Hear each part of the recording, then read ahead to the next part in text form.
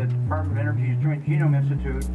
It took the resources from JGI to make this possible. Innovation in the field of genomics. How living things transform our world.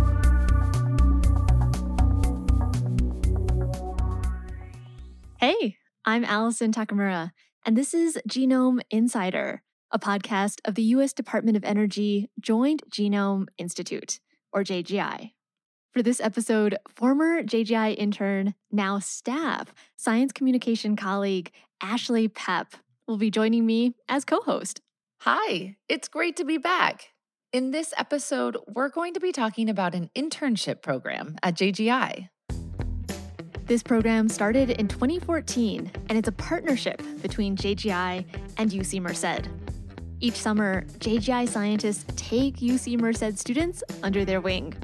The interns are usually about equal numbers graduate students and undergraduate students, and their backgrounds range from biology and physics to computer science and engineering. In the past, the interns have had hands-on experiences in the lab. But with the COVID-19 pandemic, the last 2 summers have been virtual, making all the internships, for now, focused on bioinformatics. One of the coolest things about this program, I think, is that the students get to decide which project and mentor they work with throughout the summer. Mentors from JGI submit project proposals that each student, once they've been selected, reviews and ranks according to their interests and goals. Some of the interns choose projects that align with their studies, giving them a deep dive into their budding field of expertise, while others choose a project that's completely outside of their comfort zone in an effort to broaden their skill set. On top of their project work, the interns also tune in to professional development activities, fun virtual lab-wide events, and plenty of networking dates too. Overall, the goal of this program is to introduce genomic research to the next generation of scientists. And our mentors and JGI as a whole learn a lot along the way. Many JGI scientists who have participated in the program as mentors have shared how impactful that fresh, intern perspective has been to help further their research. Overall, the program has been a win-win. In this episode, we'll hear from 2 UC Merced interns and their mentors, all of whom we interviewed this summer. First up is Rahul Ravi, now a third-year undergraduate student at UC Merced. I'm a cognitive science major, so my study is the study of human behavior, and I've combined that with applied math. But instead of studying about humans and their brains, his project this summer focused on better understanding a type of grass and its genome. This grass is Brachypodium distachyon, or just Brachypodium for short. So you can get a picture of this plant. It's a vivid green with just a touch of blue. And its name, Brachypodium, means short little foot. And it lives up to that title. It grows only to about 5 to 8 inches tall. Honestly, it's very unprepossessing. It looks like something you'd pass on the sidewalk without a second glance. But it's an important plant because we like to use it as a model system. It has a compact genome and shorter life cycle than the more complex bioenergy grasses that the DOE is targeting. Think things like switchgrass, sorghum, and miscanthus. We've done episodes on both switchgrass and sorghum, so check them out if you're curious. Brachypodium is easier to study, so we can try to learn things about the biology of grasses first in Brachypodium, and then extend those findings to other bioenergy grasses. So what I'm working with is discovering genetic variations, because this is very important in both the medicine and agricultural field. Rahul's project was to take the Brachypodium genomes that the JGI has sequenced and look at all of the genetic variation within them. JGI scientists want to understand what makes these individual Brachypodium genome sequences different. Because plants, like people, even if they belong to the same species, are not all the same. Rahul and Albert worked with 4 Brachypodium genomes. The first one sequenced in genome science parlance is called the reference. Now, it's very hard to get plant genomes to be 100% complete. So all of these genome sequences hit around the 98% mark. The genomes are broken into fragments, with gaps of unknown stuff between long stretches of known sequence. So this is what scientists have to work with when they're comparing genome sequences. Rahul's project was to compare these Brachypodium genomes using some novel approaches because, as his mentor, JGI plant program data scientist Guaheng Albert Wu explains, the historical approach just wasn't up to snuff. The old approach is based on a single reference genome, and then map the short DNA fragments from other plants to the reference genome and identify whether there's a variation. For example, for a particular gene, whether there's a particular amino acid, whether it's changed or not. But this approach has a strong limitation. That is, if a gene is not present in the reference genome, so it will be missed in this approach. Rahul likens this process of looking for and noticing these differences between genomes to walking down a grocery store's cereal aisle. You might find a few cereals that look the same, but they are a bit different. Like some might be sugar-free, some might be keto-friendly. And similarly to that, when looking at these Brachypodium genes, they have slight variations that we need to be mindful of. Because, as Rahul puts it, so you might find a cereal that has sugar, but the reference cereal has no sugar. Rahul's project this summer has been to compare Brachypodium genomes using new software tools called Minigraph and VG, which stands for Variation Graphs. These tools don't exclude any genes or partial gene sequences and allow users to visualize the genome comparisons. Like their names suggest, they render a genome comparison in the form of a graph. This kind of graph comes from a particular branch of mathematics, and so it looks different than your typical graph.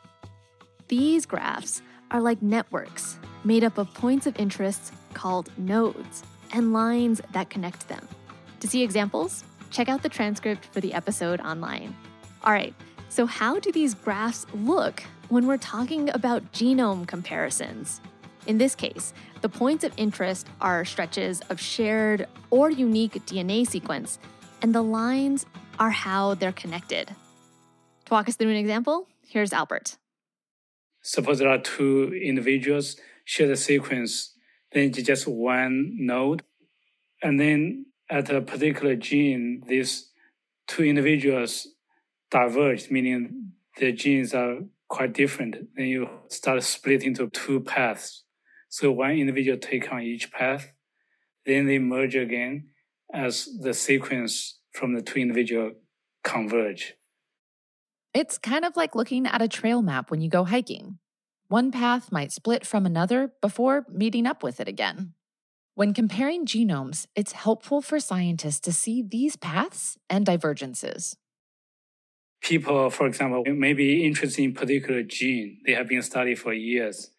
And they want to see what's the variation of this gene among a given population. Then this visualization will allow them to zoom in this gene and see if maybe there are some particular sections of the gene that take different paths in sequence space. That's a really helpful insight for scientists. It just makes it easier for them to analyze and compare the differences between sequences and really find what part of the DNA is resulting in these changes. What did Rahul get out of this summer internship? New skills and a broader perspective on science. This was my first formal research internship, and so I think that it gave me some valuable insight into how research is conducted at a national laboratory. And I also learned how to write scripts and work with the Unix command line and Unix text editors and work with big data files and write scripts that can read and write big data files. I've never really worked with big data before, and when working on projects just by myself, I don't have the resources like JGI does to sequence DNA and work with data files of like gigabytes and terabytes. So that was really interesting to work with. Just for comparison, 1 terabyte of data is the equivalent of streaming something like 400 movies in HD. That's the scale of this big data. Back to Rahul. Working with the JGI, Rahul noticed that there's a different level of contribution that his work can make. I felt like I was pushing the needle further for science and maybe making some contributions that could be carried on further. Whereas when I just work on personal projects, it's more of just to make my life easier, like make some scripts to run my applications in the morning so I don't have to like manually click on the buttons or something like that. And Rahul's coding ability was a big help to Albert too. I'm very impressed by Rahul's coding skill. He keeps writing new Python scripts to solve different genome analysis problems we encounter. So Rahul is very efficient. Another impressive thing about Rahul is his self-learning capability. For example, if there was a particular data processing problem that he and Albert wanted to address, he would quickly find the best available software package, maybe already somewhere on the internet. Or if he want to write a new script and need to learn some new way of coding, he can quickly identify the right syntax by going to the internet. Basically, yeah, it's all different aspects of his strong skill in coding and solving problems. That's a very strong asset, yeah. Not only for this summer, but in his future endeavors. Rahul, being a cognitive science major, had never worked with plant genomes before. But our next intern tackled a subject that's a little closer to home: the vast, crazy world of viruses. I'm Clarence Lay. I'm a UCM JGI graduate intern for the 2021 summer, and I'm working on a project to identify new and novel virus groups in environmental samples. with Clarence being a graduate student intern, he came in with some prior experience, studying human immunodeficiency virus, or HIV. And that made a nice springboard into his JGI internship project to mine samples sequenced by the JGI in order to look for new kinds of viruses. And so for my project, we're specifically interested in RNA viruses. RNA stands for ribonucleic acid, meaning that these types of viruses don't have DNA, but instead carry their genetic info as RNA. Examples of RNA viruses include the common flu, HIV, polio, and, you guessed it, SARS-CoV-2, the virus that causes COVID-19. All those viruses affect humans, but RNA viruses can infect hosts of all shapes and sizes. The most studied and known RNA viruses are found in plants and animals. But these viruses can also infect teeny, tiny living organisms that we can't see with the naked eye. And so that's kind of like a level that we were interested in going into. Clarence had his eyes on RNA viruses infecting microorganisms. For his project, he worked with Frederick Schultz, a research scientist at JGI who leads the New Lineages of Life group. Hi, my name is Frederick Schultz. I'm a scientist at the JGI, and I'm leading our efforts towards discovering new lineages of life. That includes new bacteria, archaea, eukaryotes, and also viruses, and everything else unusual that we find in the data. When we look in the data and we find something really novel, it's very different to everything else that we know already, and sometimes, we don't know what it is yet. And as Frederick quickly points out, there are a lot of strange things in the data often, and some of the RNA viruses are, in fact, among those very strange sequences that we find. That's something in this project that we maybe can shed more light on. We know that viruses infect their hosts, and usually that leads to something bad happening. We get sick, plants or cells die, that kind of thing. But according to Frederick, we're also interested in those genes in RNA viruses that might potentially help a host. We are also interested in if there are any other genes in these RNA viruses that potentially complement host metabolism, like rewire kind of the host cell. And we know this from bacteriophages and also from giant viruses that they encode for many different genes, like transporters and genes that potentially are involved in photosynthesis, other genes like for fermentation processes, and so on. There's a long list of genes that viruses may encode and potentially get readily into the host, where the host then can do things they couldn't do before. Ultimately, maybe competing better with other host populations that are infected by other viruses. So the virus wants to outcompete. These kind of things, they're completely not found yet in RNA viruses. So Frederick and Clarence set out to find new viruses because maybe they're not just making organisms sick. To search for RNA viruses in the data, Clarence and Frederick used a characteristic protein or feature of RNA viruses. So when we're looking through all these sequences and determining which ones are we going to include in our analysis. And so the feature that we look at is called RDRP. And so that stands for RNA-dependent RNA polymerase. So these RDRP proteins, they can be quite divergent between the different groups of RNA viruses that we know. So we try to learn from these sequences and from the also protein structure to find ways to also discover viral groups that we haven't seen yet. In theory, every RNA virus should have this RDRP. So we basically built models, and we use then those models to screen the environmental sequence data to find novel RNA viruses. It's worth mentioning that this type of work, which relies almost entirely on models, is based on what we already know. So there's a bit of a bias, which means you have to take this type of research with a grain of salt. But it gives Frederick and Clarence a place to start. What did Clarence do next? Clarence used NERSC, which stands for National Energy Research Scientific Computing Center. It's one of DOE's supercomputing centers operated by Berkeley Lab. Along with this center's computing strength, Clarence used specially designed code to work through the massive data sets and find new viral sequences. He also used a phylogenetic tree to map out what species were there. We're basically trying to see, when we put them onto a phylogenetic tree representation, do they fall into groups that we already know about, that we already have knowledge about, or do these new viruses kind of form their own new groups, nucleids? I.e., groups of viruses that were totally unknown before. And so that's kind of what we're expecting to find, and it's kind of what we're starting to see. One of the great things about this internship program at JGI is that it can introduce new topics and new ideas to students. Here's Clarence.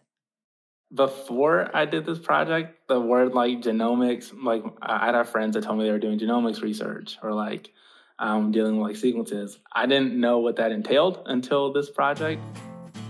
And so this project really made me appreciate the field of genomics.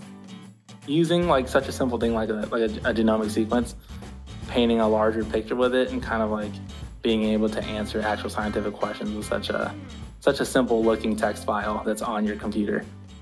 And another plus about internships is that they help students get out of the orderly classroom environment, where sometimes the messier parts of research get left out. Through this process, I do have a newfound appreciation for data cleaning or data wrangling. I was used to getting very clean data sheets that were just column and rows, and then I could just have fun with it.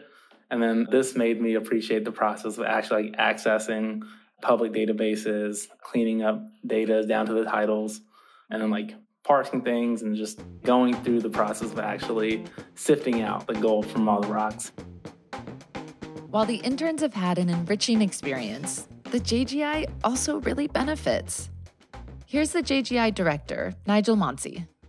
Having the opportunity through this internship program to work with this next generation of scientists is, I think, incredibly rewarding, I hope, very much for the scientists, but also, for our folks too. We've had some wonderful interns over the years that we've had this program. And I'd like to think that as much as they are learning from us, we're learning from them. How is that? In part, it's because of the diverse backgrounds of the interns. We value highly diversity in biology. And that's not just the types of samples from the diverse environments or the diversity of life that we are investigating, but the diversity of those people that we work with, whether it's at the JGI or across the scientific community.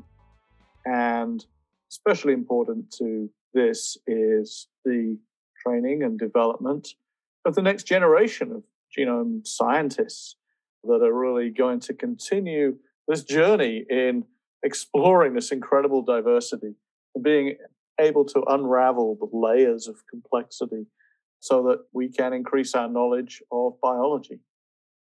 Nigel sees training future scientists as part of JGI's mission.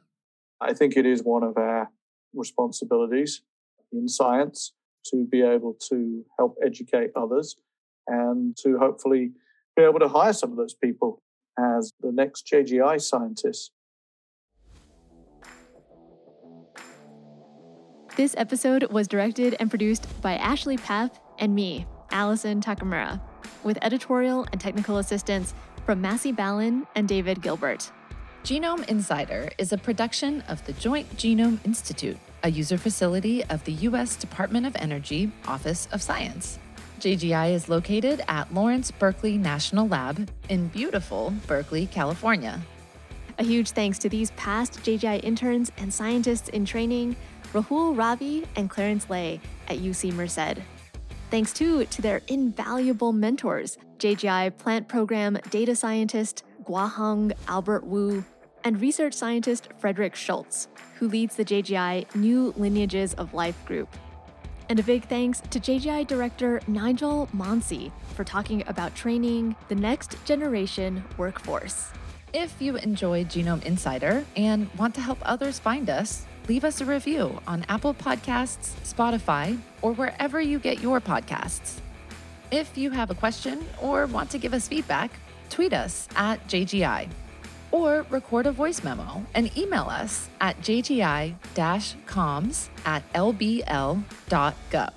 That's jgi-comms@lbl.gov. And because we're a user facility, if you're interested in partnering with us, we want to hear from you. We have projects in genome sequencing, synthesis, transcriptomics, metabolomics, and natural products, in plants, fungi, algae, and microorganisms. If you want to collaborate, let us know. Find out more at jgi.doe.gov/user-programs. And if you're interested in hearing about cutting-edge research in secondary metabolites, also known as natural products, then check out JGI's other podcast, Natural Prodcast.